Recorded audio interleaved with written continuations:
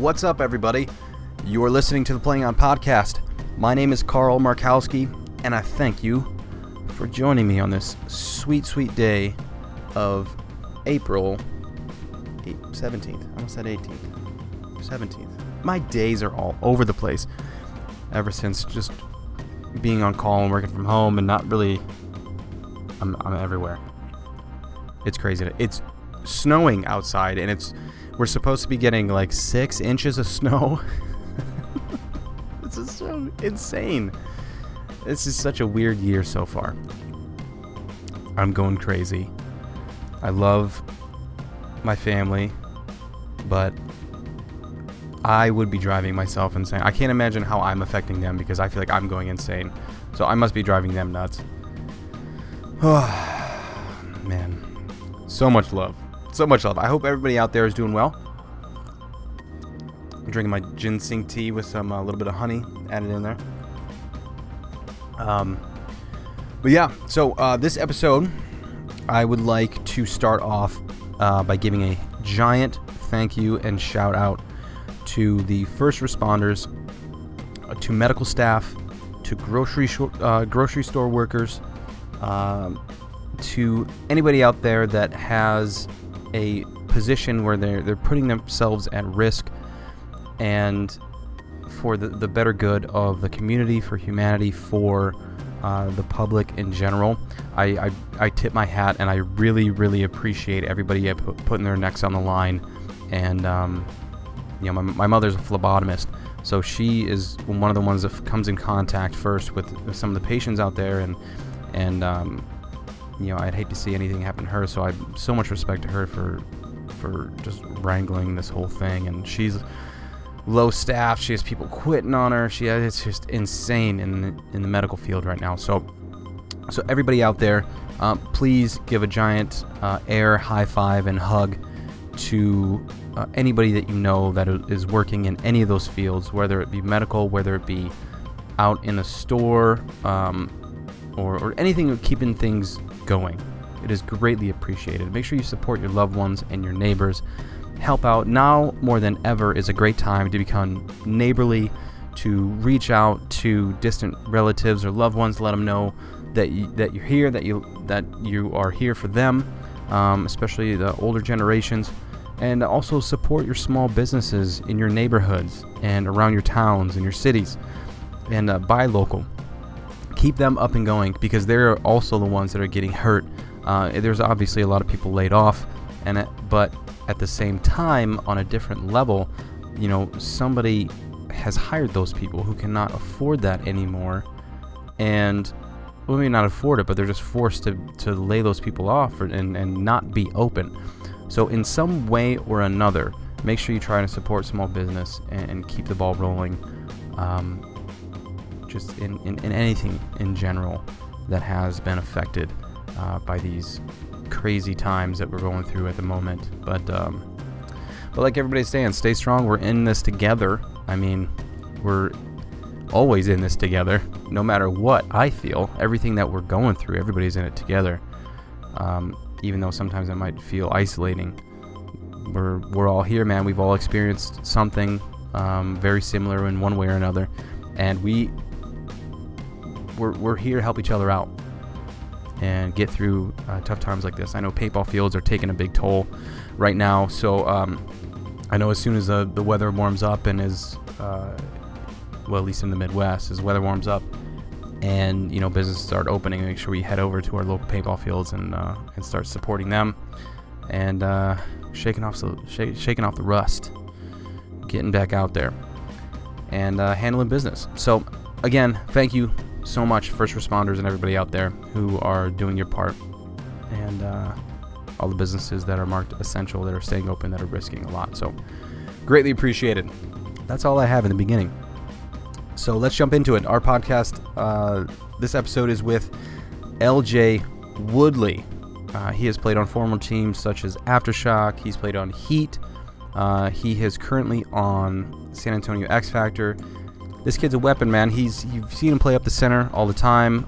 He likes to weave in and out and weave his way through the middle of the field, finding gaps. He is a great weapon to have on the field, he's constantly learning, constantly evolving, and I think he has become a great asset to the San Antonio X Factor of today. And he's a great kid, has so much potential. I mean, he's already a product of, I want to say, great experience accumulation, if that makes sense. He's had a lot of mentors to kind of put him in the spot, as well as just potential talent and skill and putting it to work. So he's doing really well for himself, and I'm glad to see he's on a team that is doing well. And it was good to hear from him. So without further ado, here is the podcast with LJ Woodley. The quarantine and all that with the kids. That's the thing. I love it, but at the same time, you realize that how tough it really is.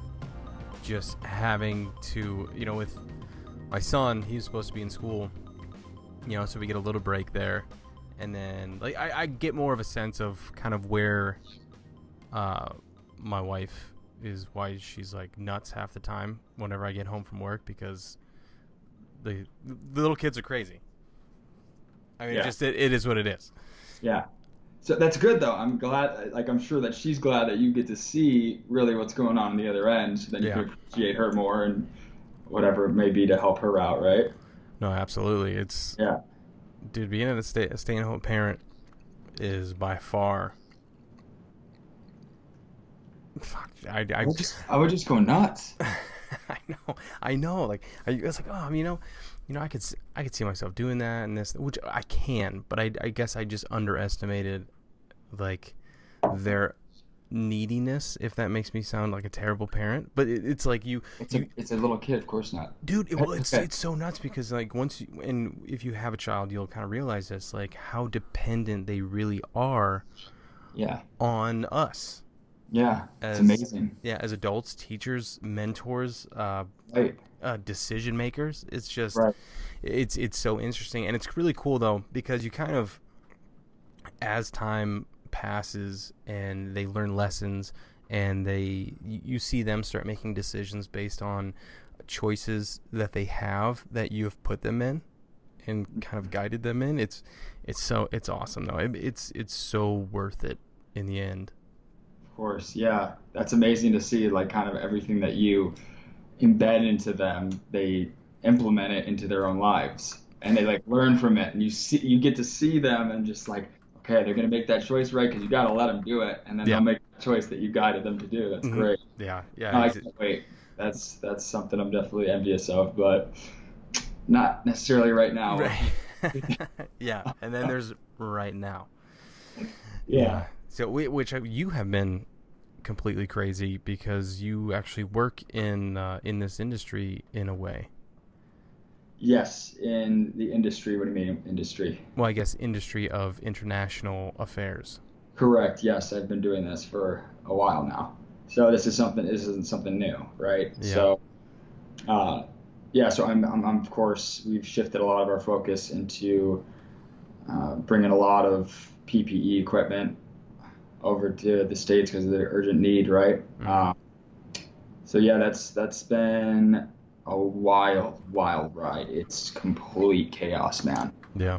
Just to give you a general idea, just from one story. So a buddy of mine works in customs, so at the port where all these shipments are coming in, which is an absolute frenzy of people, just literally a container or an air shipment of these masks, for example, which is, the highest commodity, it will come into the port, say JFK, right? Because that's really the need is the most. And there'll be people from other countries, all from different, brokerages and things like that. And they'll just bid on $24 million like that, wire the money. And then a lot of people will send it back to the UK or back to Europe, because there's a huge need there, and a lot of it's just coming here, just from China. So anyways, what I was saying, so this story, my buddy works at the customs, and he was telling me that this one shipment came in from Mexico of 3M 1860s. It's the type of mask, right? Mm-hmm. So these are the best of the best. These are like gold. You cannot find these anywhere. They're probably marked up 20% if you can find them. And so there's bullet holes in a bunch of them and blood on them. Oh my God. Yeah. So just like imagine following the breadcrumbs of how that shipment got there. And it came from, again, Mexico. So you can see. Yeah. Crazy, man. So that's just like the beginning of it. But yeah. My wife and I were kind of talking about this the other night. We just watched the movie 1917. About, I don't know if you've seen it. I saw it on the old Apple TV. It's a new movie, isn't it? Yeah, it's about I think it's about the English in World War One, when they were fighting the Germans. But it I turned to her after the movie was over and I go, we are so lucky to be born in a time, in a place of where none of this shit has anything to do with us, where we didn't have to endure anything like that before. Like what? Well, I mean, just having to go to war, be 16 years old and be sent to war and be put in these. To go. You have no choice. You have to go. You have to go. Right. Well, the thing is too is like, when people even had a decision to, like, of whether they wanted to or not. I mean, I'm not even talking about the draft or anything like that, but people volunteered, like they wanted to go fight this war, and obviously some didn't, but the thing is like we haven't really had to encounter anything like that. And then also on top of that, I think it was 1912 was just before that the World War One started. It was, I think it was the bubonic or black plague or something. A plague came through, and then you hardly have any kind of medication for any of this, and there was no communication back then. They couldn't tell other countries, "Yo, this is coming." Like there was no way about going like. It's even within the country there was communication, but it was so slow. Yes. And everything happens so rapidly. That the information just lags behind. But you know, I think about like my lifetime and what I've had to endure and do, and my kind of trials and tribulations, and then I think about my grandfather, and I think about my great grandmother, and then I think about, and it's like I'm so weak, I feel, compared to the shit that they've had to go through. Like even the whole parenting thing that we were just talking about. You know, I'm thinking about, man, what. Because we use a sound machine whenever we go to sleep and everything, and it helps the kids sleep and stay asleep and do all this other, like all the little stupid bullshit that like we take for granted now. Yeah, even as somebody without kids, like the little things that you have that are just commodities and like nobody had that shit before. And you think about it and you're like, how did you pass the time without the internet or without you know, a friend who's a phone call away or anything like that? It's so isolating feeling. If I just go into my head all the time and I think about this stuff, I'm like, oh my, I didn't have to do that. Oh, I didn't have to do that. Wow, I'm a big pussy. Wow, this is crazy. This is insane. Is that just of lately that you've been thinking like that, or just have you in general? I always get reminded. So I always get knocked down a couple pegs because I don't constantly think like this. You know what I mean? And I don't think anybody does. I think when you have your AirPods in, you don't think constantly. No. Exactly. You know, you don't think about, wow, this is really new technology. And, you know, we're one of the only generations that have had this before. You know, it's like even our conversation now and how we're doing this digitally through the airwaves with a video. Yeah. Exactly. No. And, you know, it's every once in a while, I don't know if it has to do with some things that I'm taking or what it is, or just something comes in my brain, makes me help me think about it and become aware of it, and then you sit down and you think and you go, wow, that's crazy. I think it's just from knowing you before the podcast and kind of just, I haven't really, you know, got to really spend any time with you since then. Right. So I feel like I've been listening, you know, periodically through your podcasts, but I've listening more, but just about the different types of ways you're consuming content and things like that. And I feel like that has a lot to do with it. I don't know. I mean, just the outside looking in, but just kind of just seeing you change is like and adapt and things like that, for the better. It's pretty cool. Yeah. I kind of seen I've seen your open-mindedness just expand a lot. And, just thinking differently and things like that. Just the way you communicate and the way you think, it was never voiced the way that, when we were on the team together for that one season, it was never really like that, right? Which is really cool to see, Yeah, it's this whole platform. The type of like people I like converse with as much as possible, man. I don't want to be talking with, as sad as say, like just the typical American 9-to-5 worker that goes home, watches sports, drinks beer, and kind of doesn't really have those conversations about like outside the box or appreciation or right, like little things like you were just mentioning, or just ambitious conversations. Like those aren't really my favorite. Well, it's tough too because a lot of that is like for me is family members. I have a lot of family members. Yes. Like my worst conversations, like not I wouldn't say worst conversations, but maybe ones that I kind of. It's some of the small talk that starts with like, so how's work going? It's always it's some of those things, but kind of how I think about that is when they and it's always that whenever I see them, like every couple months or so, or whenever the big family get-togethers happen, why I feel they start with that is because that is what they do all the time and all they think about. So that is the first thing that they might think they have in common with you is that 9-to-5. So they ask you how you do because they might not know your favorite sports team or this or that or kind of what, because other than that, it's like work, sports is next, weather, and politics. Yeah. Right. So it's like, and those three things, those three things could be detrimental and cancerous to a relationship, whether a friendship, a family relationship, or something like that, if you're not on the same page. So I always keep it to a distance of like, of maybe an enlightening story that I've heard or this or that, because it's like if you toggle with those top three, it's so toxic sometimes.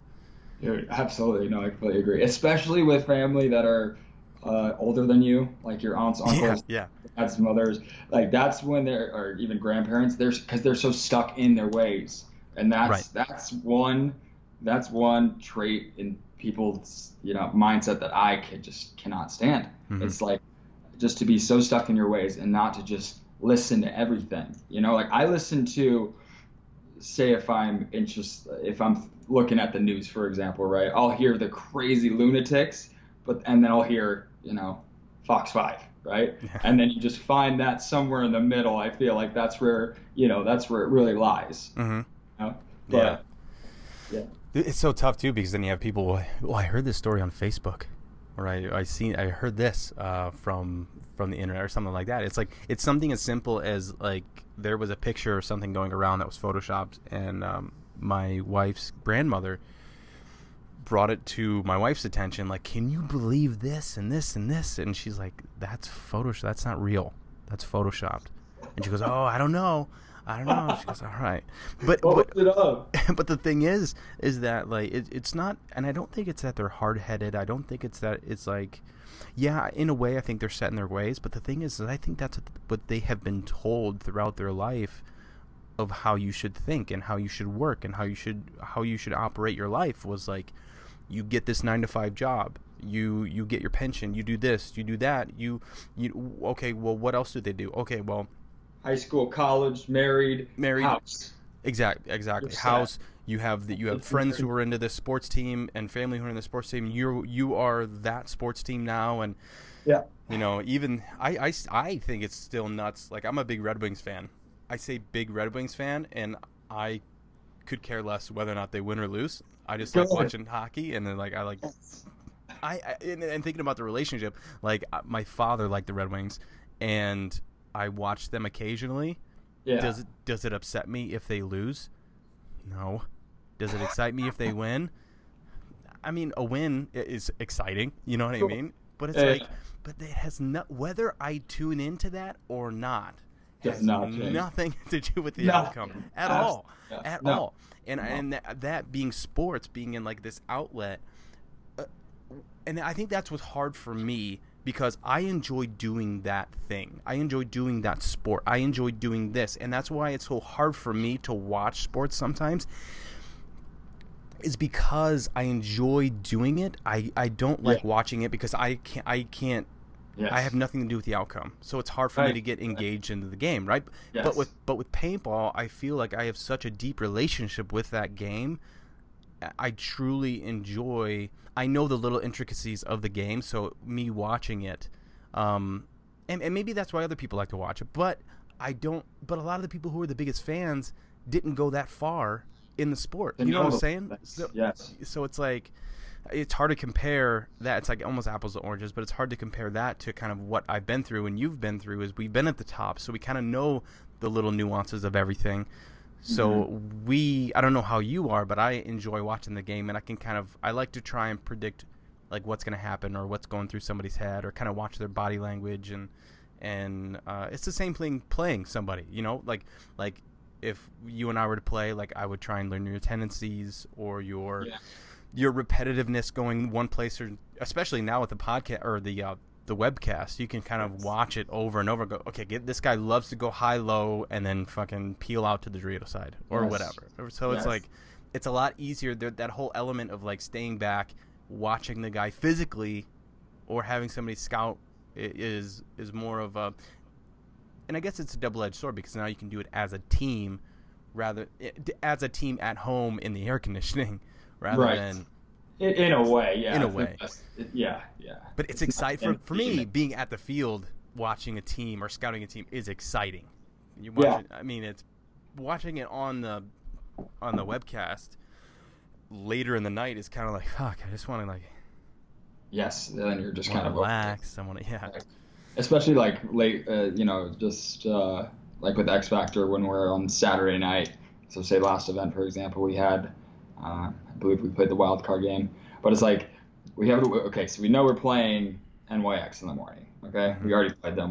We beat them, but it was like a close game, and it's like, okay, we play NYX, and then after that we play the winner of this game and this game, and then after that we play the winner of this game and this game. It's just like, I don't even, like, you can't really judge it, but then you really want to focus on the first match at hand. You know what I mean? So it's like kind of, and then a lot of times.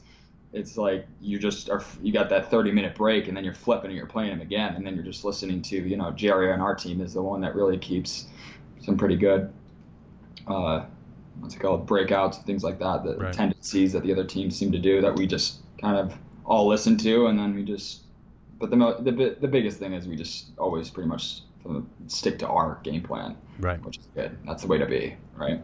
So absolutely. You do your job, and as long as everybody's doing their job, you get the overall job done.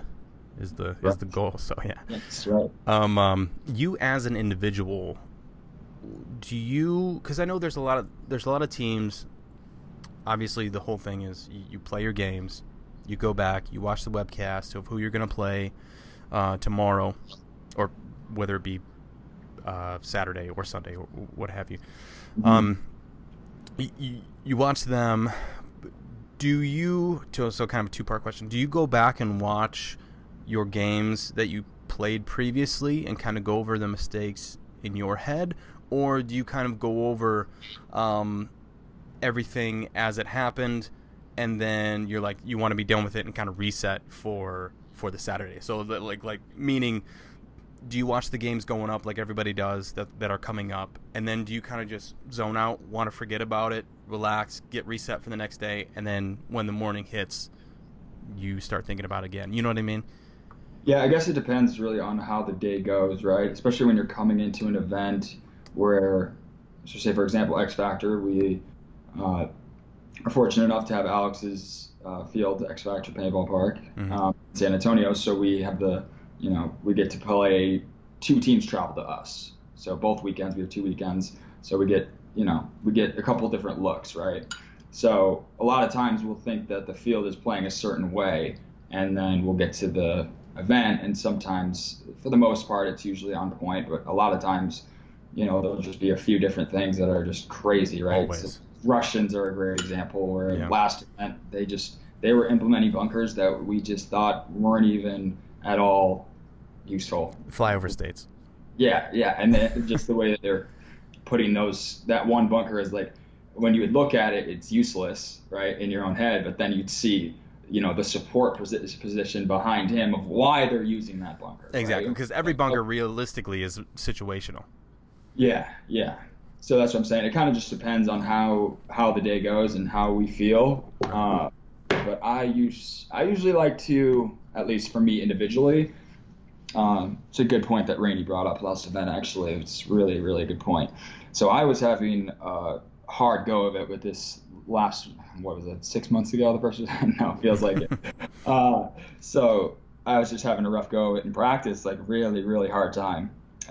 Just super frustrating. There's so many blind shots, and I was so focused on business and things like that. I wasn't transitioning that focus, but that's just an excuse. I was just like, I'm just one of those weekends where it's just like, you are just catching every single ball. Yeah. And Head's I'm able cluttered. to set it and not get frustrated. Yep. And, just like one of those times. And Rainey's like, you know what I do? He's like, I go, say if it's at the event, for example, he's like, if I just have like a rough first day in the prelims, I go back and I watch my guy play. So, for example, if I were to do that, it would be somebody like A-Rod. A-Rod was playing the same exact spot I was. Mm-hmm. Someone like that. So you just go back and watch that person. Go back and watch, Rudnikov, who's playing that spot well, or Nick Laval, or J-Rod, or whoever is playing that same kind of role. Just go watch them and just simplify it, and just see how they're playing it, and kind of just literally just implement what they're doing, but just watch how they do it. And it really helps, actually, just physically watching it, and just, okay, yeah, I can do that. Yeah, that makes sense. It just simplifies it. When the game is simplified, it's a lot easier. Mm-hmm. And that's the biggest thing, is when the whole team is just on the same page, everything is simplified. But when you have that feeling of, like, for example, if you see a team just getting dinked out like that, they're not connected. And so just being connected is everything. Mm-hmm.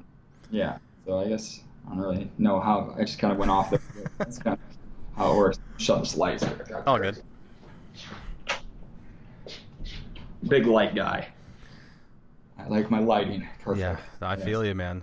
I was never big on it until I watched the videos that I did, and I was like, oh, fucking shitty lighting. On lighting? I gotta figure something. Yeah. I gotta figure something out. What do you think? It seems like you watch a lot of, like, I know Joe Rogan, of course, but like, what else do you watch and learn from? It seems like you're just really kind of like a sponge. I don't know. It's a new car. I like it. I'm the same way, dude. Yeah, dude. I feel like I have to constantly be learning and open-minded 100%. to new things, because I never know everything. I never want to know everything. I want to know and learn as much as I can, but I know that I'm more ignorant than I am knowledgeable. So I'm just trying to even out that balance of things, if that makes sense. And yes. And listening to podcasts or watching YouTube videos that are more or less a learning thing rather than an entertainment thing. There's always room for entertainment, right? But for me, I feel like I want to absorb, like you said, a sponge. I want to learn new things. I want to learn, just any little thing. Even referring back to paintball, any kind of little small thing that I may have thought was like the right way to do something, and somebody does it a little bit differently, and it's more effective and efficient. I will jump on the bandwagon, because I don't think my way is right or correct. I like seeing other people do. I mean, that's style, right? That's fashion, that's style, that's a way somebody plays a certain sport, a way somebody walks a certain way. Everybody has their own kind of way of doing things, even though we're all doing the same thing, if that makes sense. So it's crazy. So I like that's why I like doing this, is because we're all in this life doing things, but I just like hearing other people's stories of how they do it. And if I can incorporate them into my life. I've been listening to a lot of Tim Ferriss. I'm actually almost towards the end of his book called The 4-Hour Work Week. I'm reading that. I'm a big fan of the Four Agreements. I don't know if you ever heard that, but I read that, and that was like a real kind of eye opener for me. And it's just kind of it's taken my life day by day. Watching my kids obviously grow and learn means a lot. But then also it's just like you kind of, I think every week or even a couple of days you got to sit down and kind of just look around and kind of see like, okay, is what I'm doing busy or is it productive? And I've caught myself being more busy than productive in the past years and everything. I'm just trying to be more of a hands-on person. I'm trying to be more entrepreneurial. Just trying to kind of figure all this shit out. But I'm excited to do it. I'm anxious to learn. And I mean, I wish I was more like this during my paintball years playing, because I felt like even just doing jiu-jitsu now. I haven't in a while because of the whole fucking quarantine thing. But I mean, even just learning that small skill and the things that it teaches you, I feel like would have been so beneficial, just mentally and physically at that top level. But I mean, that's in a nutshell. That's everything transitions into like correlates with one another. It's pretty wild, actually. I realized that after. A moment when I was like 25 years old. I was playing paintball. It's like my 5th year playing overseas and pro, and I was just like, I got to start thinking about what's next, And I've always been that kid since I was, since I was just such a little shit, like 5 years old. I don't know. I literally always did my hair and combed it over like my mom did. I was always just like that kind of kid. Didn't pick the blow dryer up till I was probably like 14, 15, but that don't make sense. But anyways, since I was like, really, really young, I've just always questioned everything and just always not necessarily like, I just never really like getting told what to do. And like, if it made sense and it helped me out, sure. But like, for example, like if I worked probably 20 different part-time jobs and I would go in, and I had to do it to support paintball, right, when I first started. But I would go in and I would just be like, this isn't for me. And I would literally, all of those were a week to a month tops. Yeah. And I would just find other ways to make money. That's what I always did as a kid. I grew up on Long Island, New York, and they're known for their Jewish delis and, just sandwiches in general. Just delis are just really known there. So anyways, my dad would drive me to school. But I would wake up extra early, and I would buy like 5 to 10 breakfast sandwiches. These fire bacon, egg, and cheeses, like literally the most unbelievable, from like the best deli in like pretty much all of Long Island, I'm pretty sure. So, anyways, I would get these breakfast sandwiches, and my first period was study hall. So I would just sell these half of sandwiches. I'd buy them for $2.50, $3, and I'd sell a half for $5. And all these rich Long Island kids, so like I would just literally sell them all right there, boom, done. And then I got into all these other just different little things of making money.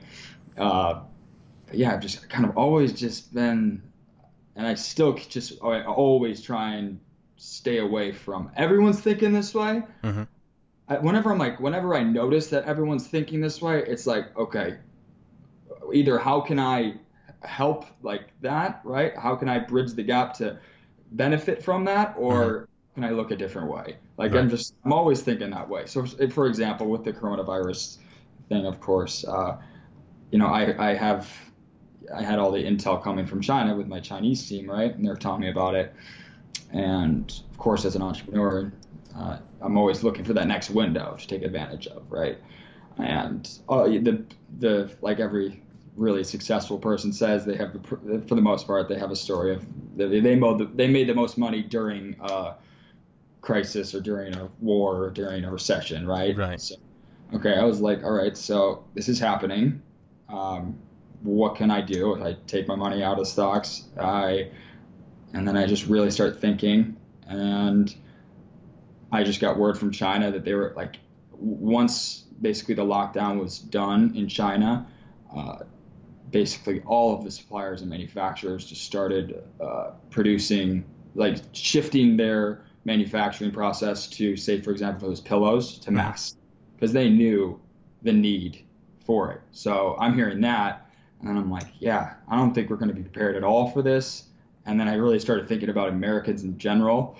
And just like going back real quick to what you were saying about how everyone's got their own style and swag and walk and things like that. It's not like that in China. Everyone is exactly the same. It is so weird, dude.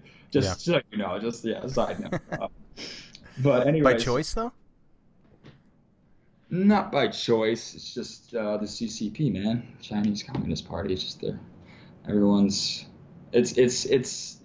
It's good and bad, right? For example, it's great when there's a pandemic and you know the government shuts you in lockdown and everyone listens and does it, and then boom, 2-3 weeks, everyone was good to go back to work for the most part, you know, just like they were on top of it. But because the people listened. But anyways, I really just started thinking about it. I'm like, yeah, we should start getting on this, and it was good too, right? Because I had my brother, so. He lives and works in missions in Papua New Guinea, which is a fourth world country, it's like Southeast Asia, it's near Malaysia and all that, but it's like its own little island. But anyways, so he was actually home he comes home like every 4 years for 6 months and works in the ER in Erie, Pennsylvania, where they were before he left. So he's in the ER, and I don't even think these things are connected, are they? I don't think so. No, okay, cool. So, perfect. It like beep, boop, boop. I'm like, I don't think it's on. So anyway, so he's home. Like, of course, the one time he's home in the last 4 years, he's home, and then this starts, you know, getting crazy. I'm just like, I was so many sleepless nights of just really getting research into this and seeing how prepared we are for this, what we're doing, how bad is it, and I'm watching the news at the same time, and it's just like, what is this dude doing, or what are we doing? It's like we saw other countries coming here, not putting it on him, not putting it on Trump. That's a tough job as a president, man. You can't put it all on him. So a lot of different factors that go into that, but I was like, man, we are not ready for this. And you know, of course, I'm speaking to my brother that's at the hospital. And he's like, dude, it's just the calm before the storm here. It's weird. It was really weird, too, because so they were getting patients that were coming in. So this is like when it was in Europe a little bit. We didn't really get any cases here yet, right? So it was weird. So my brother was telling me that he had a patient come in from Wuhan. Mind you, he works in the ER. Patient come in she's from Wuhan. She has all of the symptoms of corona, and they were directed to not test this person. It was just very bizarre, but there's not obvious reasons, but there's definitely reasons of why they were not testing. I don't know if it's just to keep the numbers down, to keep the public chill. Yeah. It was, but he was like, dude, we are not testing people, and there are multiple people with symptoms, and you know, we're not testing them. This is so weird. And he's like, we don't have enough equipment. This is going to be, you know, because you're supposed to use an estimated annual usage of masks per day. So when you go in and see a patient with all this PPE equipment on, right, you're supposed to. So at first they were testing people with a swab in their mouth, and then they were coughing. So the physician's right here. Coughing. Thank you. Yeah. Let me just test it on my face. Yeah. Can you imagine that? Jesus, anyways, dude. And then they eventually figured out that you could use the nose. Thank you. So when you initially take that test, or you just see the patient in general, you're supposed to literally take off your equipment and throw it out, and then reuse, just grab a new one. Oh yeah. They weren't doing that. They were, especially when it started getting really bad, right? Because there were so many cases here, but it wasn't confirmed cases because we weren't testing anybody. Right. So. Yeah, so it just started getting out of control, you know, where they're testing people. So many people are coming into the hospital. Again, we knew it was coming here. And then, for example, my brother's facility, there was no testing difference. Like section, like or location. It was people were coming into the ER to get tested. So people that are in there with a broken arm or that aren't sick or that are, are just like paranoid that they might have it. Mm-hmm. These people are coming. Everyone is just storming the ER. So now it's just no matter what. Now it's just a corona. Because of a sneeze. Yeah, they sneeze and they might think they have it and they want to get tested.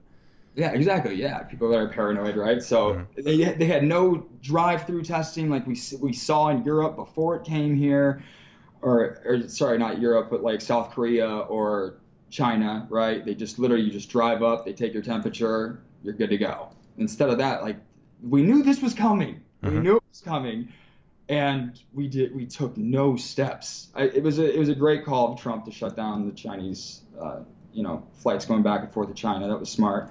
But besides that, I mean, dude, like we took no preparation at all. There was no preparation for this. Yeah. So it's just, and that's when you start to see those deaths, right? Is when everything is overwhelmed. So like when the hospitals are just like New York, for example, it wouldn't be near as much of an issue as if the hospitals had it under control. They had enough ventilators and equipment and things like that. But that's not the case. So people are having to reuse their masks and decontaminate them their own way. I've heard so many crazy stories, of course, just being in the business and doing the research on it. Mm-hmm. So yeah, but my brother was like, dude, we have no equipment here. There's the nurses and doctors are all saying they're going to quit if they don't get any more. They're like, these doctors are buying their own shit on Amazon, and it was just like the Wild Wild West with that. It still is, but yeah. That's how my mom is, but she's a phlebotomist at a hospital, and she's a phlebotomist.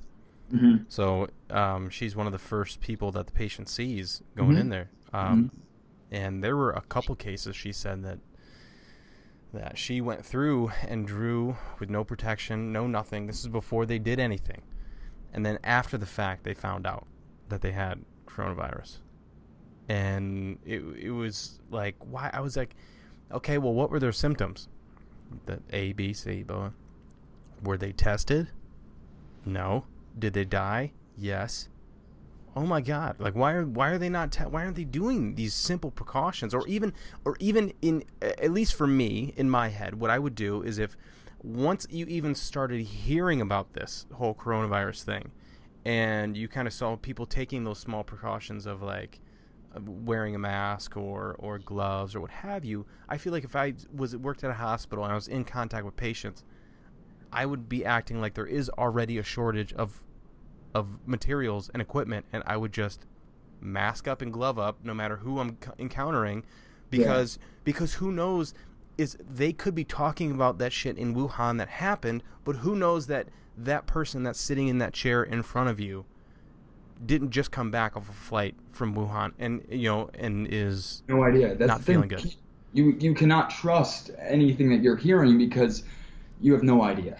You have no idea. It's confirmed cases. That's the only thing. Like we could literally say right now that there's no corona here because if we just never tested anyone that's confirmed, right? Right.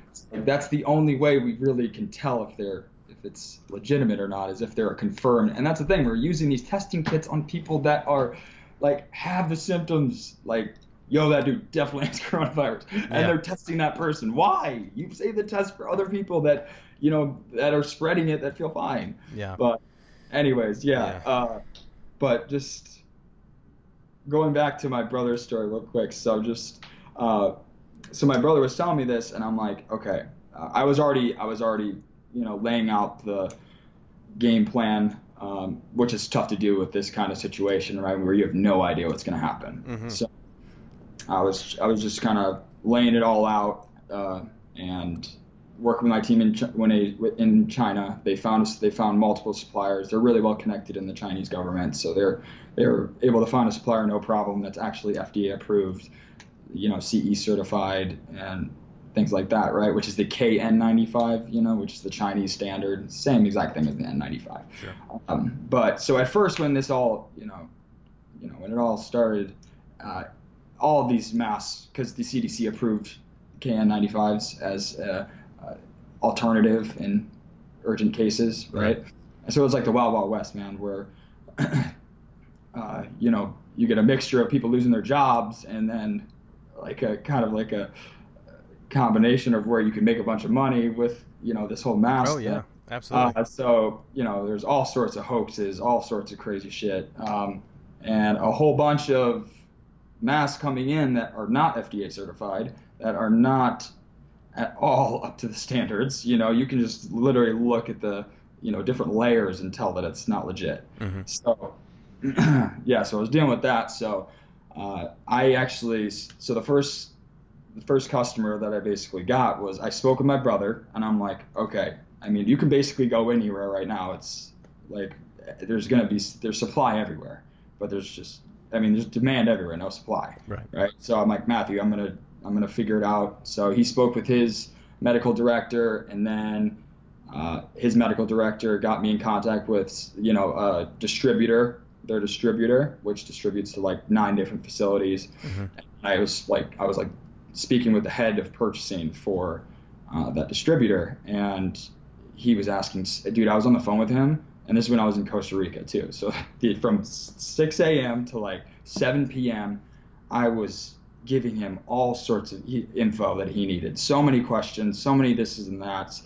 And finally, this is the whole reason why he was asking all these questions and things like that, and just approving us as a vendor, was because they already laid out 100% prepayment and then never got a product. So of course I'm second up Oh to wow. bat. It's like when you date a girl when her ex-boyfriend just cheated on her. It's like you gotta like show the trust. So I'm like, okay, listen, I could go anywhere with these, but I want to. My brother's a physician in the ER. I want to make sure that he has the equipment needed, as well as his colleagues.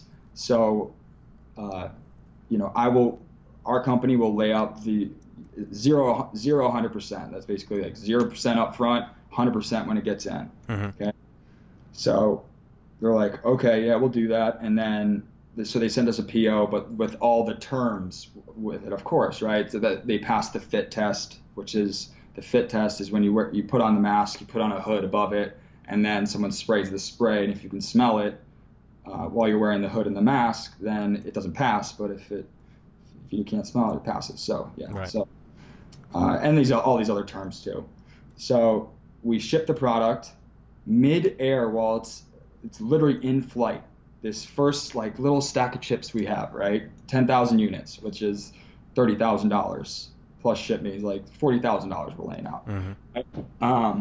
So it's mid-air, and the CDC drops a new regulation that KN95s are not allowed to be sold to medical facilities and things like that.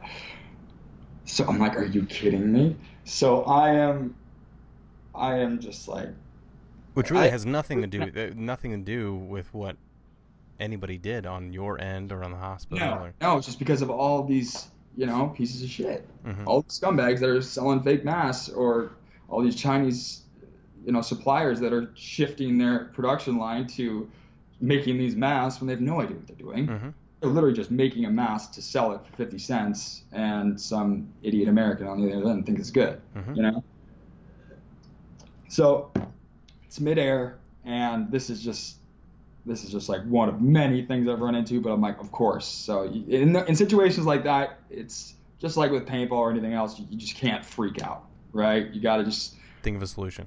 Yeah, exactly. Okay, there's a problem. There's got to be a solution. Let's figure this out. Okay, That's why I love paintball. Going back to paintball, paintball is a great problem solving.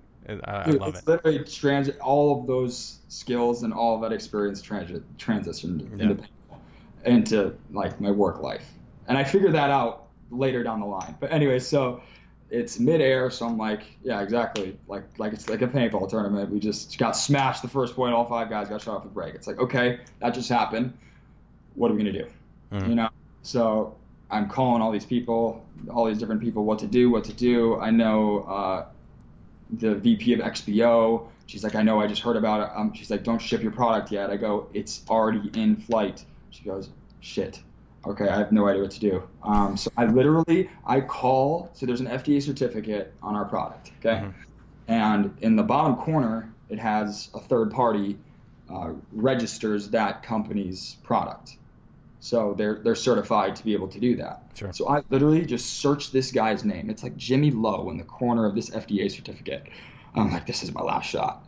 So I figure out his contact information. I call him. He's Chinese, but he lives in the U.S., so he speaks English pretty well. And he goes, all right, this is what you got to do. You got to change this, this, this, this, this. So basically, the only thing the customs really looks at is the invoice.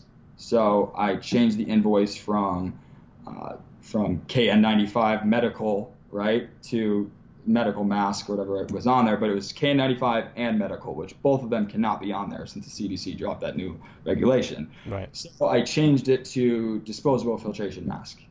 So it gets into the port, and it's going through customs, and all of a sudden, you know how Trump lifted bans from products coming from China? Mm-hmm. He lifted the tariff ban on medical products. So since I switched it to disposable filtration mask, it wasn't a medical product, so we had to pay a tariff on it. I'm like, of course. Which wasn't the worst of the thing. At least we got it there, okay? Right. So we are bringing the product to my brother's, distributor, okay? And I didn't really contact them because I was like, listen, it'll be here. We're just getting it together. I'll let you know when it's in. Just basically because you're putting zero down. You need it. I'll let you know when we have it there, because I don't want to say it's going to be there on Monday. It's not there on Monday because everything's crazy at the ports and things like that.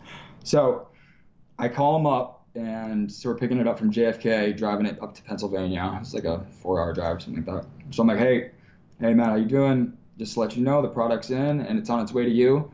And he's like, yeah, we don't want that anymore. I'm like, what do you mean? He's like, the CDC dropped that new regulation. And I'm like, okay, dude, did you know that? And by the way, the CDC, so they dropped a new regulation saying that KN95s are allowed in emergency cases. Mm-hmm. So did you not see the CDC drop, the new regulation they have that it's okay in urgent cases? And he's like, yeah, we're just not going to take them. So I'm like, okay, great. So I'm just like, what do we do? And then we did have a few, plan B and C lined up, which took immediately.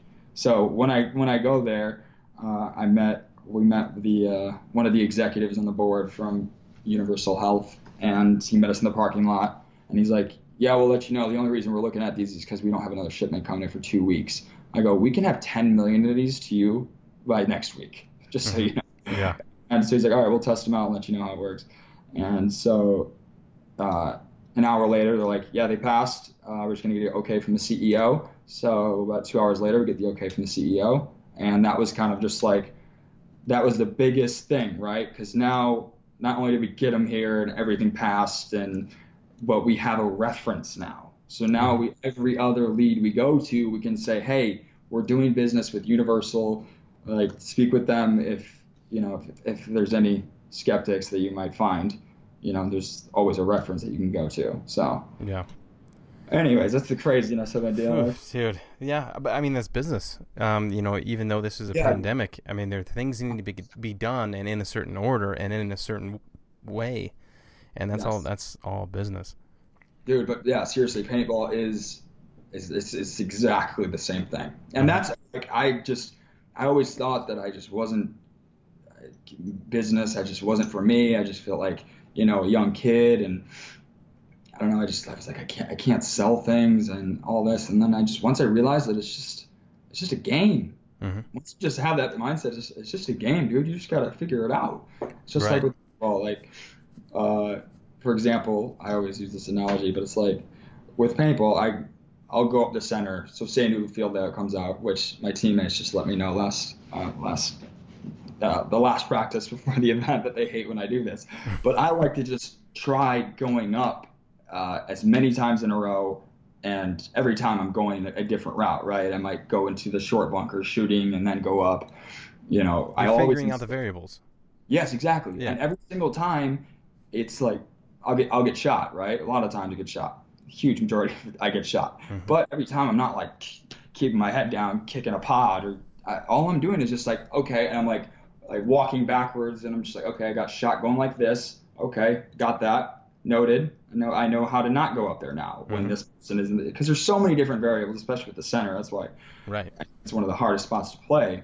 Um, so I just try as many different routes, as many different things as I can, and it's practice, right? So it's like it's okay, yeah, cool, okay. I know how to not get shot going up there now, that way at least. But it's the same exact way with business. Just try every little thing. It's just like you fail, okay, the next one. Yeah. It's not a big deal. Yep. Unless you get to the point where you're making those mistakes over and over and over again, then it's time. That's when you can get frustrated and really take a step back and reevaluate things. But that's Right. just totally how you can transition into life. I mean, that with so many other things, communication and everything. Yeah. Mm-hmm. Yeah. Yeah. I mean, I think that's just, and you can take that to any kind of, whether it be a martial art, whether it be anything Yeah. competitive, anything competitive and challenging. I mean, you Yeah. can take it over. It Well, crosses over. think about how well you played. How fast you became pro in paintball. It's because you played baseball, right? Mm-hmm. Yeah. Same with me with soccer. It's like the same exact way. But the thing is, even though, because I don't think I looked at baseball as a another variable sport where like a Yeah. lot of different shit can happen, Mm-hmm. right? So it wasn't. I mean, there's athletic moments in baseball, but I liked the challenge Yeah. of baseball. Football for me was more of like just a run away from the big guys and don't get caught, kind of thing. And it was more kind of a burly thing. I mean, everybody has their own opinion on it, but I didn't like getting hit very much. So like baseball was more kind of my thing. I like the more of that like kind of skill set, but because with baseball, like once you get to like the batter's box or whether you're pitching, whatever, it's one-on-one. Like you are focused on that. Like that is your job, is to figure out the pitcher, and his job is to help you not figure it out. You know what I mean? So it's Yeah. but like paintball for me kind of caught on because it was like there were so many variables, right? There were so many things you could do to kind of disrupt things in a way. And that's what I liked about it. I like being able to I like being sneaky and figuring shit out. You were always front player that, I mean, the snake side is pretty, like, it's pretty just the same thing over and over again, especially at the top level. But you were you were that guy that was just like, what was that move? And sometimes it wouldn't work out, and when it would just be like, that was unbelievable. I love that kind of just like outside the box thinking, man. That's what it's about. Yeah.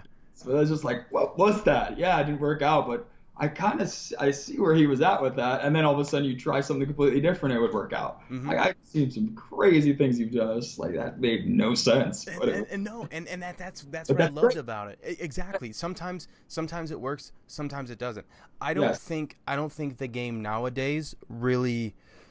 No. I don't think it would go as well now because it's so based on. I mean, it's always been based on don't fucking make mistakes, right? I mean that's been the whole thing. But I don't think the game now is really kind of a.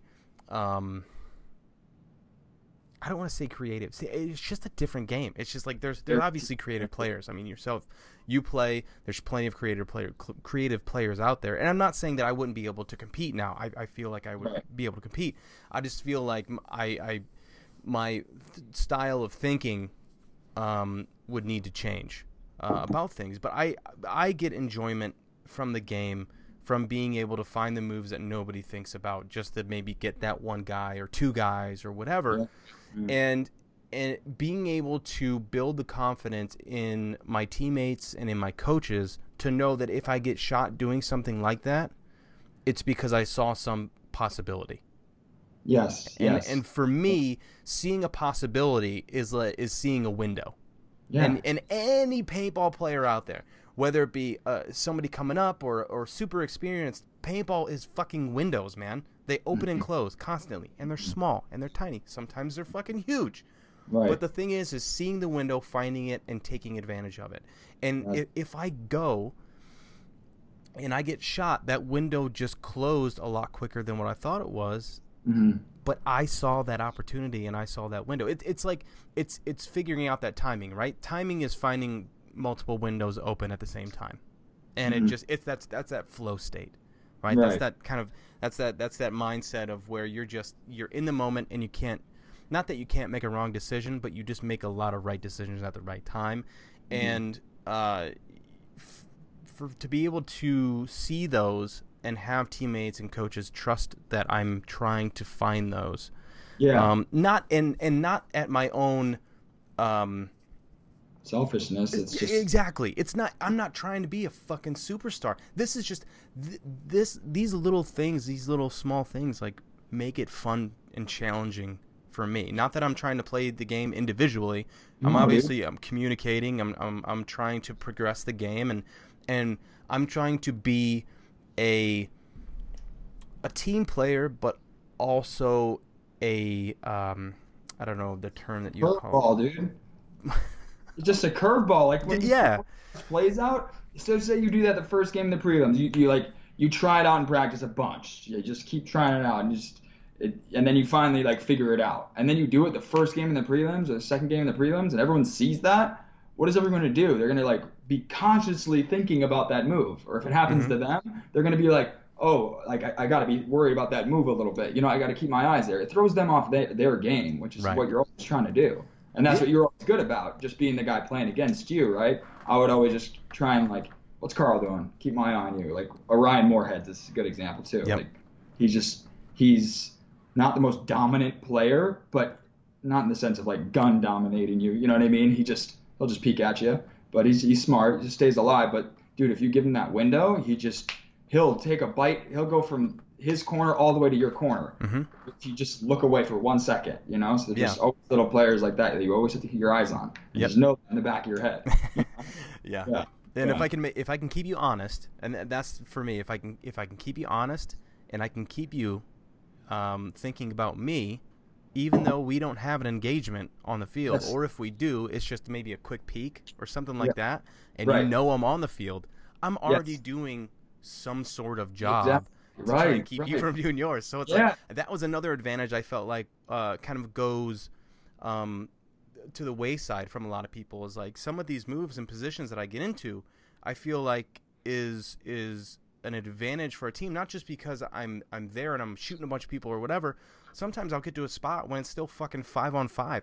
That was another another fun thing for me, was being able to be. Wouldn't even shoot your gun. Yeah, just be fuck all you guys, try and shoot me, and then I get to 3-4 or some shit. Yeah. But the downfall to that was I would figure all that shit out, which that's what it would be. It would be a small puzzle for me as I'm going through to be able to get to the spot to maybe get a kill or two or whatever. But even if I just get there alive, as long as I'm there, have them worry about me, that's great. Exactly. But the thing is, the only downfall to that, and the only downfall to that is I would do that, but then if my team doesn't follow that move or take advantage of that, of people's guns turning and whatnot, I'm not in the greatest position again at that point, because now if we get a guy shot and then another guy goes quickly after that, I might be the only guy on that side of the field, and now I'm fucked. So it's kind of it's I don't know, maybe a 50-60 or a 70-30 kind of risk, but I'm always one to make the risks.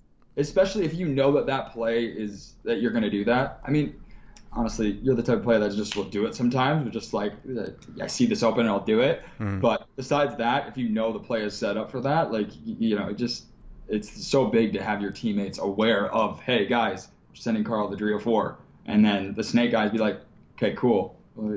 Hey, snake guys, he's going to 304. That means, what does that mean? Gun shift, and then you go. Right? Yeah. Just to balance that out. That's why you're throwing that punch, just so they look that way. Right. But being a guy in the middle, as you yourself are, sometimes it's not a move off the break. Sometimes we play a spot where it's it's a quick shoot and jump, and then we just kind of fiddle our way up into a spot. Yeah. Which is very spontaneous and optional, because you go up in and you're like, well, okay, well, I could go this way. It's not like you go to a fucking tape or a ladder snake and you're like, you just go this fucking way. I hate ladder snakes. It's like the wall when there was someone on the other side, just a big old dumb idiot with his mask. No, that's the thing. And no offense to anybody that fucking went to it. I went to it.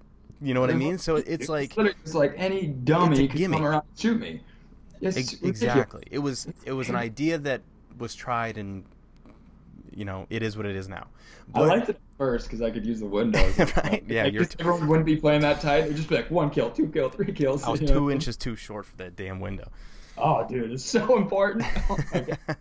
Anyway, but it's like, that's another thing why I kind of like playing those kind of mid spots too. Like, obviously I was thrown to a lot of far spots, Yeah. but I really like playing those mid spots and kind of finagling my way up and into these different. Like, I really like that because that's Yes. that was the most options for me to be able to fucking figure out the puzzle that is the other team on the field, right? Mhm. And as single-minded as that sounds, I tried to play as a team as much as possible, but also take advantage of my thinking on the field, which might not have worked all the time. And maybe that's kind of the position of my career, where I haven't been the most successful. But I feel like as an individual, I have been. It's so weird to like, and it's not because like Aftershock wasn't successful, because I feel like there was a lot of times where we lost a lot of games by 1 point or 2 points or even 3, but it was a fucking close game for the first 10, 15, 10, 20 minutes, whatever it was. You know what I mean? So it's like, I feel like I was successful in doing a lot of what I do 70% of the time, if that makes sense. Yeah. No, you're known for being Carl, like being that just wild card. That's I mean, my opinion. But yeah, you had a super successful career. It's just it wasn't necessarily you were getting wins, but you have a very successful career. But it's just it was just kind of because you were you. But that's the most incredible part about it, dude. Is like that's what I love watching paintball and just people in general. It's like, especially paintball, it's like people just have their own style where it's just like, dude, I don't know what that was, but especially the people at the top that are just outside the box thinkers like that just do weird shit and it works or it doesn't work. But but that's my favorite type of player, is just like that, just I don't know, just I'm gonna figure this out, and they just very intuitive. Oh, exactly. Right. Yeah. So who did you watch, and what teams did you kind of watch, and what players did you watch growing up in the game, and how did you kind of try and emulate them playing? I watched Oliver a lot. Yeah, I probably watched him the most. I watched so when I first started, I was 14 years old. So LJ comes from Little John, because I was just a little guy. Just a little guy. My first national tournament, I had a broken wrist with a cast, but I was the snake guy. So I watched B Short a lot, and then kind of while my game was progressing, I really started watching Jason Edwards. Jason Edwards was really probably because I transitioned right from a front player that I was playing on, through divisional ranks, and then once I got on Heat, I was still for the most part a front player, or a 1 or a 2, but then I was so tall, 6'1", and my shoulders were getting all messed up, so I kind of had to take a step back. So then I was playing that 3 role, and that's when I started watching Jason Edwards a lot. And so Jason, let's see, who else? Yeah, Jason, Oliver. I'd say those players for the most part. Yeah, but I mean, just coming back from a 1 to a 3 changed everything, right? Because now I have 2 modes, or I know how to attack. I know what that attacker's thinking. It's just like such an advantage. That's why I'm always saying, front players should just always, even when a new layout comes out, they should play that 3 spot. They should see where that pressure's coming at. They should see what makes like that person uncomfortable. You should see what makes what makes that front player uncomfortable that you'd normally be playing, or you should also see what makes the bunker you're in uncomfortable. Like what makes you uncomfortable, right? You gotta be in those shoes, and that's, if you don't do that, at the least you need to have those conversations constantly, dude. And it's the same in business. It's like the same exact thing. Like my sale, I don't have a cold call pitch. All I say is, hey, I'm John Woodley. I'm this. How can I help you? This is what I do. How can I help you? Like, what do you need? You know what I Hmm. mean? And that same question should be asked constantly in paintball. The ones and the twos should be having those conversations. Like the one should be asking the threes, yo, what makes you uncomfortable? What really sucks? What about Yeah. this? And because there's so many different variables, especially like after a point, for example, instead of just running around and just going back on the field and just rushing out points, how Hmm. about you take a few minutes, just like, especially if you need to, right? Where it's like, hey, this situation happened. I need to know what to do. Like, Billy, you're here. We shot that wide guy. Where do you want me? How can I help you best? You know what I mean? And then be like, yo, I feel the most comfortable when you're here. You know what I mean? Hmm. And when you know that, you have that comfortability, those those conversations and everything just happen so much more fluently Yeah. because now it's like, okay, I know exactly what to do. Me and Billy have been over the scenario so many times, The and trust so has builds. everyone else on the team, Yep. right? That they can look over, see me in that spot, see Billy in that spot, and know exactly what we're doing and what the situation is. Right. Because all 10 of us have gone over when that Y guy gets shot and Billy's here, this person should be here. You know what I mean? Like Hmm. that's how concrete, just set in stone, these everything needs to be, and how much that open conversation just needs to constantly happen. Yeah. Because now, like I was saying, so that communication just is so much more. Everyone is so much more comfortable. You know what I mean? And they get once what happens when you're more comfortable is the game slows down, and the communication becomes so much more. Like you're on the phone. It's not just like back left, back right. It's like, hey, what's on you? Yeah, is that guy crossed? Okay, yeah. I'm yelling over to Archie on the Dorito side. Yeah. The back left is crossed, Archie. You know what I mean? Hmm. When he just that extra level of communication just helps you that much more. So for example, if I'm in the center and I hear that next level of communication, if say Archie's playing behind Billy and Billy goes, LJ, the one is what we call it, 1 through 5. The one's cross, and I'm in the center. What do? I pop over the top, and I get Hmm. the kill. You know what I Yeah. mean? So just like when that happens, it's like that's when people aren't getting dinked out. Because if I was playing with Billy and I'm right next to him, and we're on the same page, right? And it's like, and I see Billy uncomfortable. It's like, hey, Billy, what do you need? What do you need? Hmm. That, I mean, you're a front player. How much of a like you just feel like that burden is just like off your shoulders. You don't have to do it yourself. Oh You're yeah. just I can go back to doing my job. feel supported, and then Yeah. you feel like, and it's like especially like, hey, Carl, what do you need? What do you need to get in the next spot? Hold on, the two's on me. Okay, hold on, I'm gonna go to the corner. Hey, Carl, I'm in the corner. I'm gonna put the two in. Ready? Okay, I got the two, and you Boom. don't have to put them in. I Yep. always say, all you have to do is just pop up your head. Hey, Carl, ready? You get ready. You're like, yeah, I'm ready. Okay, ready? And then you just pop your head up in the corner because that two's so far Hmm. that he's shooting at you, and then he sees my head, and while I'm saying go, he's shooting at my head. I'm not even putting him in, and then you go. You Yeah. know what I mean? Hmm. That's how it needs to be constantly be moving, and that's what I see divisional players or teams or some pro teams, lots of pro teams.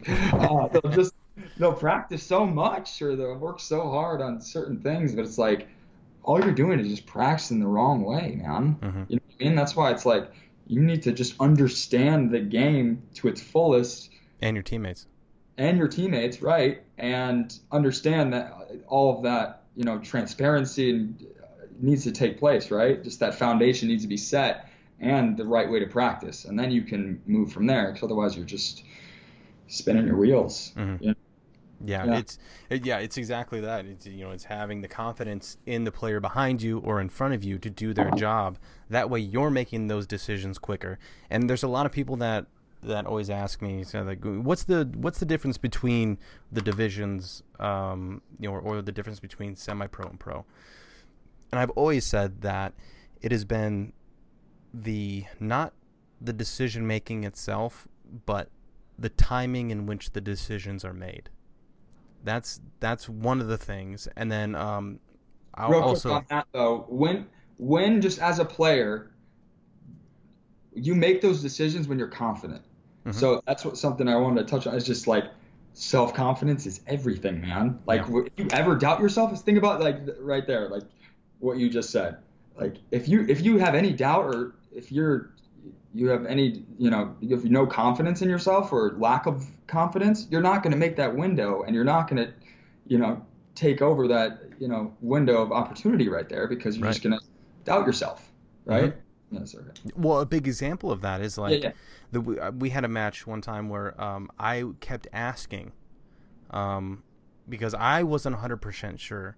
And when I heard the call, that somebody was in a certain spot, and I was like, man, I really don't know if that's accurate. And I asked it again, and they said it again, and I was like, okay, well, if I didn't go the first time, shame on me. But if I go this time, and there's nobody there, and I go to get this person, and they're not there, shame on you. And I go, and they're not there. And it's one of those things. But if I didn't have to second guess that, or I was more confident in that call, but that's the thing. And now something small just like that happened. I don't now trust you 100% when you make a call, and now that slows the game down. Yeah, you know what I mean. It slows my game down anyway. So one thing that it might have been the case, but so one of those. So you said you had to repeat yourself. So that happens a lot of times when players are just like having to be like, they'll put their gun down. They'll be like, Mike, Mike, Mike, Mike, because they're having to scream over other people screaming. I see that constantly. Yep. It doesn't need to be that way. The 3 is the voice. The 1 and the 2s work together.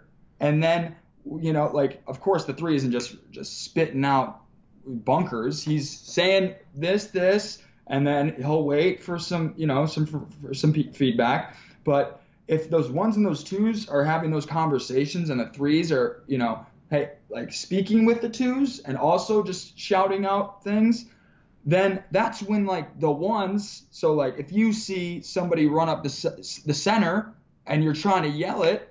Like when you yell it, it's like, okay, everyone heard it. But when everyone's yelling those important spots, instead of yelling back left, back center, back right, it's like those don't really matter. The important spots, that's where you could be like, oh shit, that Xbox, you know what I mean? But if everyone's yelling, you couldn't have asked that question. But if everyone's just talking, right, literally like you're just communicating, like, hey Carl, yeah, this. Hey LJ, is this hot? Yeah, it is. Or no, it isn't. It's just like that. If it would have happened like that, you would have, you know what I mean? It's just it's this. Yeah.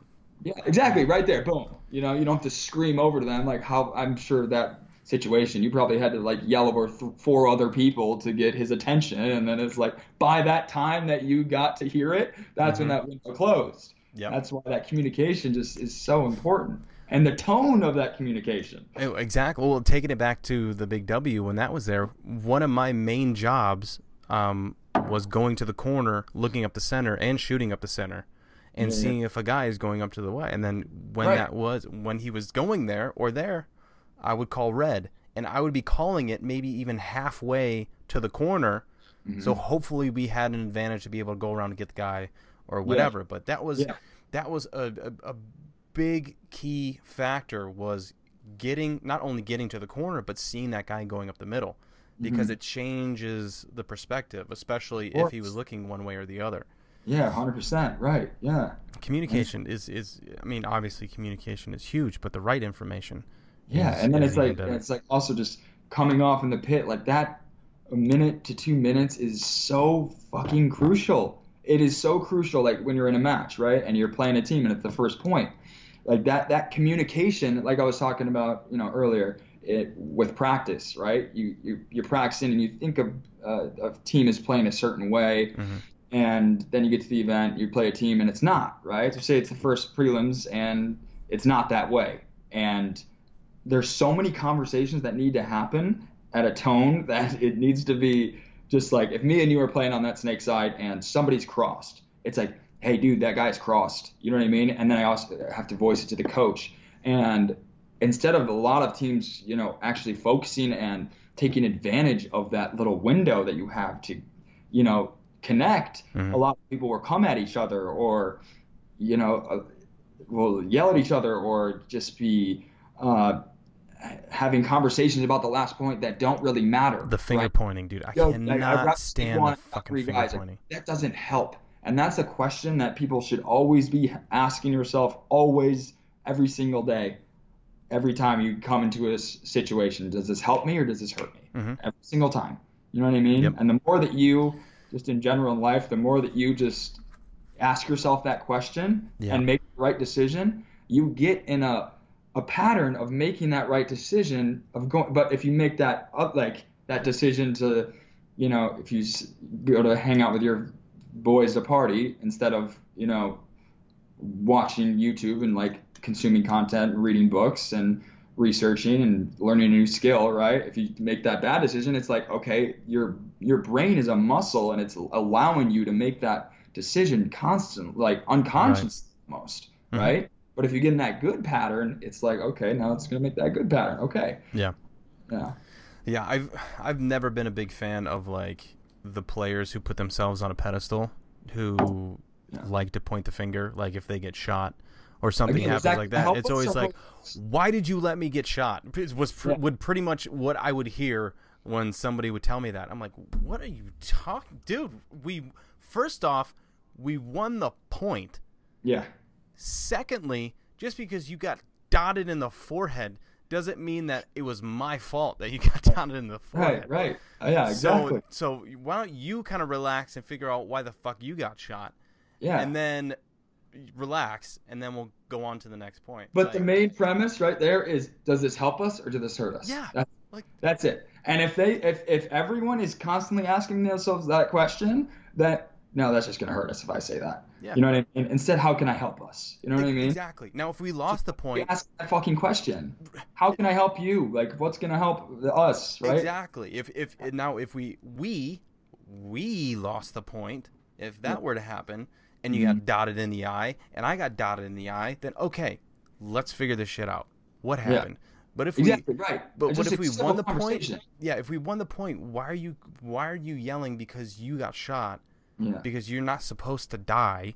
Yeah. Why are you yelling that you got shot when, dude, the vibe is good right now? Like, we just won the point. Exactly. What you just said, the vibe, because, dude, it just takes one bad apple, bro. One bad apple, and it just spreads. It just allows for that type of communication, man. Yeah. It's like, it's crazy to me. It's literally exactly what I was thinking, is like, once that happens once, it can just snowball from there. Yeah. You know what I mean? That's why that should never be the case. It's just like a civil conversation is very easy. Again, is this going to help us or hurt us? How I communicate this, right? Hey Colt, how did you get shot there? Like, okay, it wasn't anything crazy. Okay, no, random ball. No, if he was like, dude, I have no idea, it's a random ball, or just, dude, honestly, I was just in a heads up battle, and he's honest with me, which he always fucking is, which I love about Colt. He's like, dude, honestly, I was just in a battle on the wire, and he just up on me. Okay, cool. Like, as long as it's nothing crazy, you know what I mean? And instead of somebody, it's not an excuse. Yeah, right. Yo, how did you get shot, dude? Yeah, what the fuck? Like, I know that, man. Dude, paintball. Do you know how many fucking paintballs there are out there? You gotta stay alive. You gotta stay alive, man. You gotta stay alive. I know the premise of the fucking game. I know. Now you're fucking with me. Now you got this whole bad vibe planted in the pit. Yeah. It's just like, and now we're going to have this 30, 45-second conversation to calm somebody down instead of utilizing that time and being like, okay, that guy was shooting cross.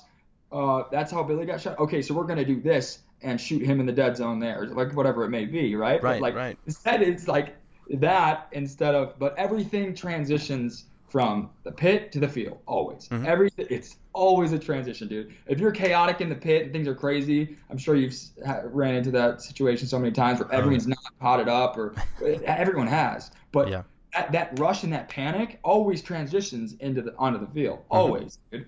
Sometimes you're lucky enough where you're just way more dominant than the other team, or they get up 3 points and you kind of, okay, we got to figure this out. And those good teams seem to figure those situations out, right? And change it up. But that's just it's a stress test. It's a stress test. That's all it is. It's a stress test in the country right now, in the world. It's all a stress test, man. All it is. You can react to it. Dude, I'm sure there's people out there who their game gets thrown off if they go to reach back and they're missing a certain pod that they put in their pack, or if their pod is empty because the lid popped open during a dive, their game is thrown off because now they have to I've had those players, dude. It's like they need to just look perfect, their headgear and everything, and I just like throw on a headband, just whatever, dude. I don't care. Yeah, Just believe me, go. I have my little fucking things and weirdo things that I do, like carrying out only 4 pods and all this other shit. That's And not weird though. But but it's not like I'm gonna play like complete shit if I have 5. dude, maybe so maybe a little bit. It fucked with my head a little bit. I was like, I remember I always told Bruno, I was like, Bruno, I don't need 5 pods, bro. I don't need 5 pods. I don't. Well, you're going to the spot and you need to shoot your gun. I was like, yeah, dude, I'll be shooting my gun, but I'll get through my loader and a pod, and by then I should be able to fucking see a move and like and see an opening anyway, and be able to kind of just make an advance down the field or something. But like, I don't know. I don't know why. I don't know how I did it. I don't know how I competed with points barely going through a loader, even if that. Like, I don't understand my whole like. When you're on the team, I used to watch that actually. I was like, dude, this guy never loads. Like he just like you like shoot a few balls and then just like go. But you're so quick and small that it's just like it works out. But it's like, dude, I just like this guy never like is just constantly shooting like everyone else. Yeah. That's what I like about you. You've always been just different. Yeah, dude, I loved it. I felt like, and I'm sure everybody on the fucking podcast has heard me say this, but I felt like, if I could make those I'm listening. I'm right here. I'm trying to think how to say. Okay, well, if I make those 2 balls, which is like a too quick hitter, right? Like if I can make those 2 come really close or hit you, then that's all I need. I don't need to come out, throw fucking 30 balls at you, and then go. All you're doing is giving him a chance to either 1, roll off and shoot that gap, or 2, start battling with you. Why not make an action off of their reaction of you doing something? Like I've always said that, dude. It's like, because when I was a front player, all I would do, dude, is I would literally get down the Doritos or the snakes out of the field by just literally, I would say there's even 1 or 2 guys on me. You gotta remember, it's far gaps. It's far. Yeah. All you have to do is draw their gun, and then they'll start shooting at it. And so I would always just go head check high, and then literally just dive. Dude, 1, 2. That's one of my most used bullshit tools, dude. Was just like you almost do it where you do it, and I literally just start shooting low, but you're too fucking quick. So it's like, yeah. I would be fucking look high and then just fucking go. I would look high inside, especially that's the biggest thing. Is like, if you're like, what I like to do anyway was if somebody had both sides of my bunker, right? Yeah. Is obviously get the guy in front of you, put him in quick, but put him in and head check the next guy all the way around that might be shooting that lane. Head check that guy. He sees you. Come back quick. Shoot a couple more balls at your straight ahead guy. Keep him honest. Come up and inside. Okay. At that guy, since he can see both sides, come up and inside at that guy. As soon as, dude, as somebody, I guarantee you, 90% of the people, when they see a head or something like that, especially at somebody they're shooting at, if they see that, they're at least going to do this. You know what I mean? They're at least going to turn their barrel at least that little bit to try and shoot at whatever you give them, right? So you're saying, you come up on the you come up on the inside for that inside guy shooting cross on you, for example. You come up on the inside and you get control of him? No. Here's the thing. I'll either shoot at him. Yeah. I'll either shoot at him and see him flinch, and then I'll duck around to the tape again and go, because now that gap is freed up. Right. Or I'll just head check and see him move his bunker, and I'll see his first ball come out at me from instead of holding that lane, he sees me head check.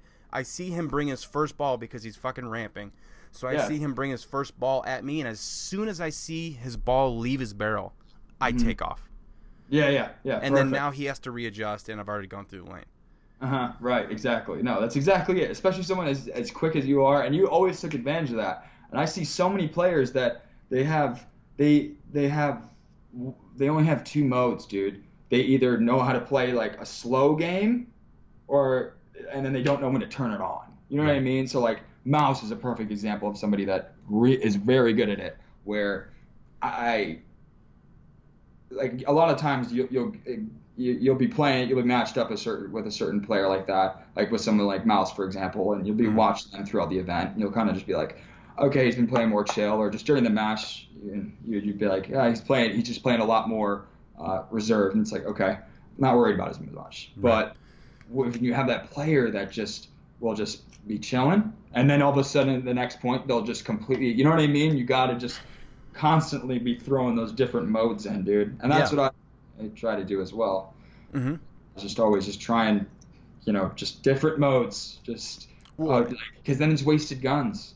yeah, You know? exactly. When I encourage you to do it too, because it's like, dude, if you can create yourself multiple weapons, then why not Exactly. use them, right? Because Right. if you like, if I can make it seem like there's two guys in the snake when it's only me, Mm-hmm. or just I'm so unpredictable in a good sense. If I can be so unpredictable to where it's like we said before, if you're across field, but you know at the beginning of the match when we cross paths before the point starts, and I look at Okay. you and you look at me and we're looking at each other, and you fucking know that I'm on the field with you and I'm looking at you, and I'm gonna Yeah. try and come and get you, or I'm Yeah, gonna oh, yeah. be on your side of the field or something like. If Oh, I yeah, can yeah, just no, do for that, sure. like, Uh-huh.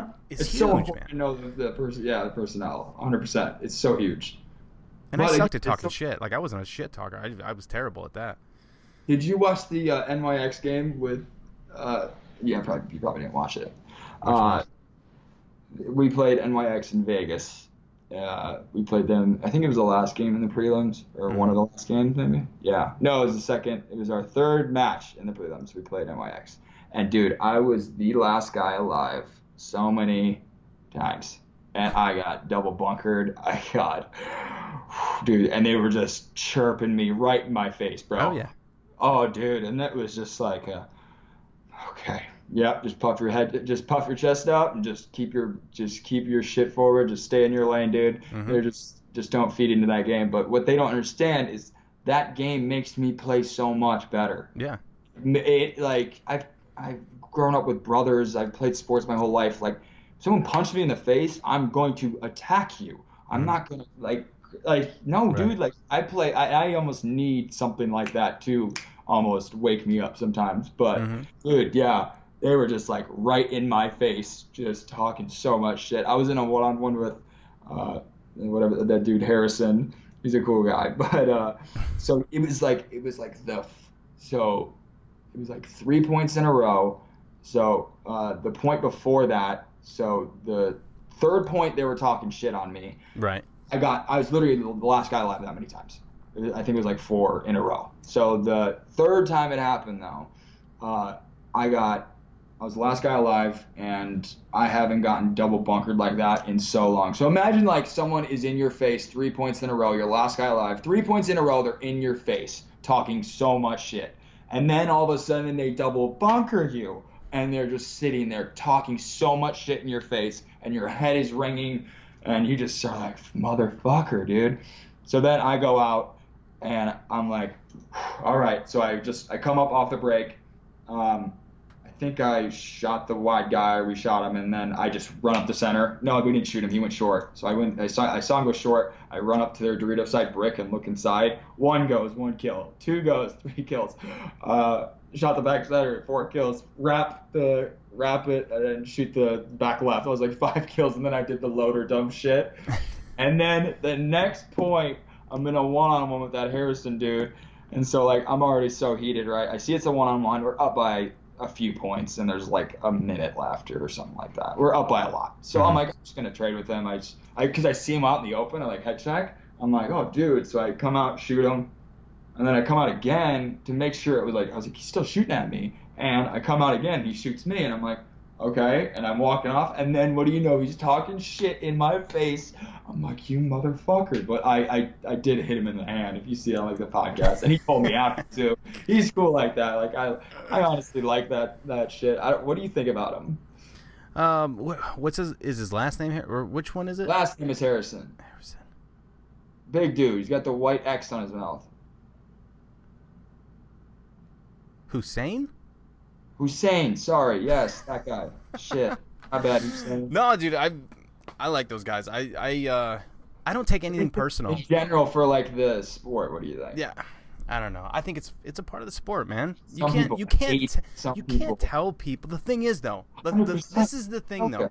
You can't tell somebody that they can or can't carry themselves a certain way or say a certain thing. Dude, it's fucking sports, man. People are competitive. People have spent money to go do this shit. And if you say I can't come up and go, fuck you. And we're trying to grow the sport, dude. Are you kidding me? This is perfect. How many more people watch their matches? Like, this is money, dude. How many more people watched UFC because of Conor? Like, it's a perfect example. It's just like, that's what we need. It's entertainment, dude. It gets the blood flowing. It's like, it's one of those things. It's, if I don't think it makes dude, if you mic up somebody on the field, on a football field, or on a court, or just they're constantly talking shit to each other, just back and forth, bullshit. But and the thing is like nobody can hear them unless you listen to watch the mic'd up shit or anything like that. Most of the time you can't hear them, so True. it's like they're kind of in their own world. Where if you go to a paintball field, most of the time, like, you can't hear if you're in the stands and the guns are going, like, you can't really hear it unless it's like after the fact or whatever. But dude, let the people, like, wasn't there something like that PB Nation just posted or something about that, of like talking shit, and if there's something should be done and whatnot. What did they say? I don't know. I thought I read something. It's a fucking conspiracy. You I have no probably idea. did. I know, because I heard something about it after Vegas about them. I think them cracking down on it. It's like, I mean, I was just literally the victim. Like, I was probably the worst victim of this entire event, and I'm all for it, dude. Like, we're all here just trying to grow the sport. I think it's not like it's anything that they're like digging into, like, I'm glad your mom's dead or some shit. Like, it's not like some deep dark shit. It's like they're just exactly. So here's my take on it. Here's my thing. How I think it should be regulated. Talking shit is perfectly normal. It's a part of the game, I feel. I think it should be allowed. If you approach my side of the field, like if you come towards my pit and you antagonize towards my pit, that's a penalty. You can talk shit. Here's the thing, though. Here's the thing. Because if I'm saying, how about this? If they want to regulate it, this is how they should regulate it. And this isn't how this isn't me saying they should do this. I'm saying if they want to regulate it, right? So if you come towards my pit and you antagonize, or you start flipping off, you start fucking you, like, but you're coming towards my pit, penalty. Fucking what do you call it? Encroachment, or I don't know, something, whatever it is, call a penalty. But if I'm talking shit and I'm going towards my pit, I'm walking to my pit area. Yeah. I'm walking to my pit area. I'm not. I can say whatever the fuck I want going to my pit. I still don't think that should be a penalty. I mean, it's just like, it's part of the game. And at the end of the day, like, we are all trying to grow the sport and things like that. It's like, that's what's gonna do it, man. It's like, that's entertaining. People are gonna stay to watch that. They're not gonna stay to watch, Impact play the Russians for the 20th time when there's, like people are gonna stay to watch MOX versus the Russians and beat them at World Cup or whatever. Like, that was some crazy shit, dude. Like, that's what we need. And honestly, if they want to stay on the field until, the 5-second horn blows. Go ahead. Yeah, right. Exactly. Dude, that they can do that as long as they're not on the field when the horn blows. Yeah. Right. Like, unless I'm wrong about a rule, but I mean, who says you can't be on the field before the horn? Right. Yeah, before the horn blows. Yeah. So it's really taking it upon yourself, and you're risking yourself of doing something else, of not focusing on the next point, or going and getting potted up or wiped off or whatever. Bro, on Sunday, so we played, like I was telling you way earlier in the podcast, we played NYX the first match on Sunday, so they were the wild card, I think. Yeah, I think so. Anyways, so they came over to our pit. Like, it's like the 5 minute, before the game starts. Right. They come over without their packs on, without their masks on, because they're just like, it's just like the other teams are shaking hands still, right? So it's in that process. And then they come over and they're talking shit. And I literally just look over and I'm like, Oh boy, they're scared. Why else would you come over and do that, dude? Like, okay, the only way we're gonna beat them at this game is if we get in their heads, because that's all we got, boys. You know what I Yeah. mean? Yeah. So it's like, Yeah. I've never seen that before. And they're good players too. They're good players. I think they put on a good show. You know, it's like, you know, I don't think anything against them. I think they're all really good players. I think they're good at antagonizing people too. Yeah. Oh yeah. Because I know there's people that shit does get in their head. Yeah. And I grew up with that shit being around New York. I grew up in New York though, so I grew up with that shit. It's nothing new. Yeah. Yeah. It's like, dude, sports in general, just gotta know how to take it. Especially one of the that book I was talking about, the 4 agreements. One of the agreements to yourself is don't take anything personal. And I've never really tried to take anything personal. I know I've struggled with it growing up, but because you always struggle with wanting to be accepted, right? And acceptance, even if somebody accepts you, like that's not like, who cares if they do or they don't? You know what I mean? But everybody wants to be in a tribe. Everybody wants to be in this group. But recently, I just haven't been taking anything personal, and it's like, because you're not in my head. You don't know me. Like, it's not. Right. So why would I take anything you say, or why would I try and impress you in any way when it doesn't matter? What are the other 3? So the other 3 are be impecative. No, or not impecative. Is it impecative with your word? I could be wrong with that, but don't take anything personal. Do your best. Be impeccable with your word. I think that's wrong. That might not be right. And then, oh God, the fucking 4th one always gets me. Always do your best with your word. Don't take anything personal. And you'll have to look it up. I can't think of it right now. Of course, I'm on the spot, and I can't think of it. Have you read Think and Grow Rich? I think I actually have that one. You gotta read that, man. That's by Napoleon. Yeah. Yeah, I have that one. That's actually on my next book to read. Always do your best. Don't make assumptions. Don't take anything personally. Be impeccable with your work. Impeccable. What the fuck was I saying? You said that. Did I say impeccable? Oh, I thought I said something else. You did say impeccable, yeah. Yeah, you had it. Don't make assumptions. Now, yeah, that's another huge one. Which is close to don't take anything personally, though, so I can see where you... But yeah, dude, fucking, it's paintball, man. Paintball's fun, and people are going to talk shit. Some people aren't going to talk at all. But just because they do one or the other, if it's extreme or not, shouldn't change the way you play your game, because you're playing your game, not them. Right, exactly. 100%.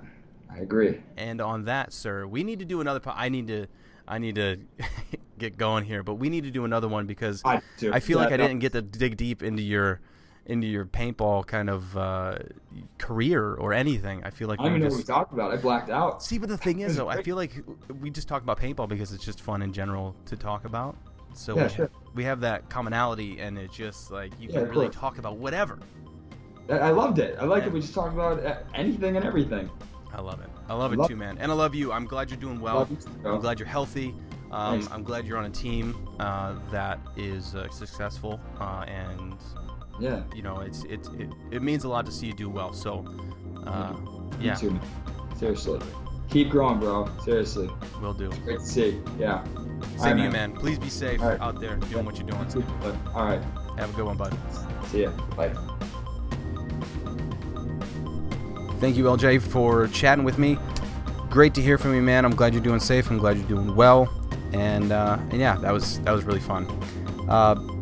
Again, thank you, everybody. First responders, medical staff, grocery store workers, anybody out there that is deemed essential and even non-essential. Please support the local businesses. Buy local. Support your neighbors, your family members. Stay inside as much as necessary.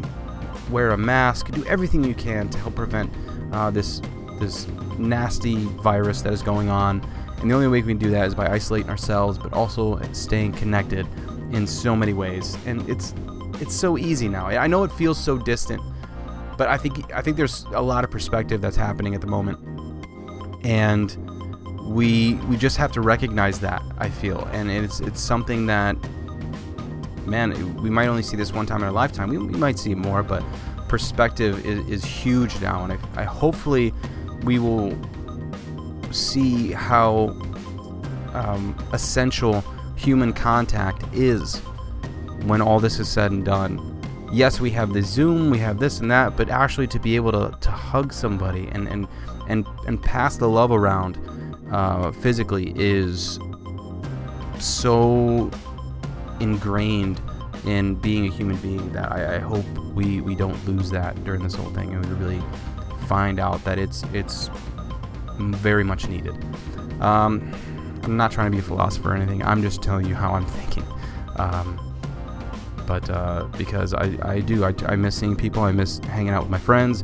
I miss seeing you all at paintball fields and seeing how much fun everybody has at events and everything. So I just want to have everything get back to normal and have us really appreciate it once it actually does so. So yeah. So thank you everybody out there for doing your part. Greatly appreciated. Thank you for listening to the podcast. Please, if you do have to go anywhere, don't text and drive. Listen to podcasts like this one, and yeah, we'll see you again here soon on the Playing On Podcast. Peace.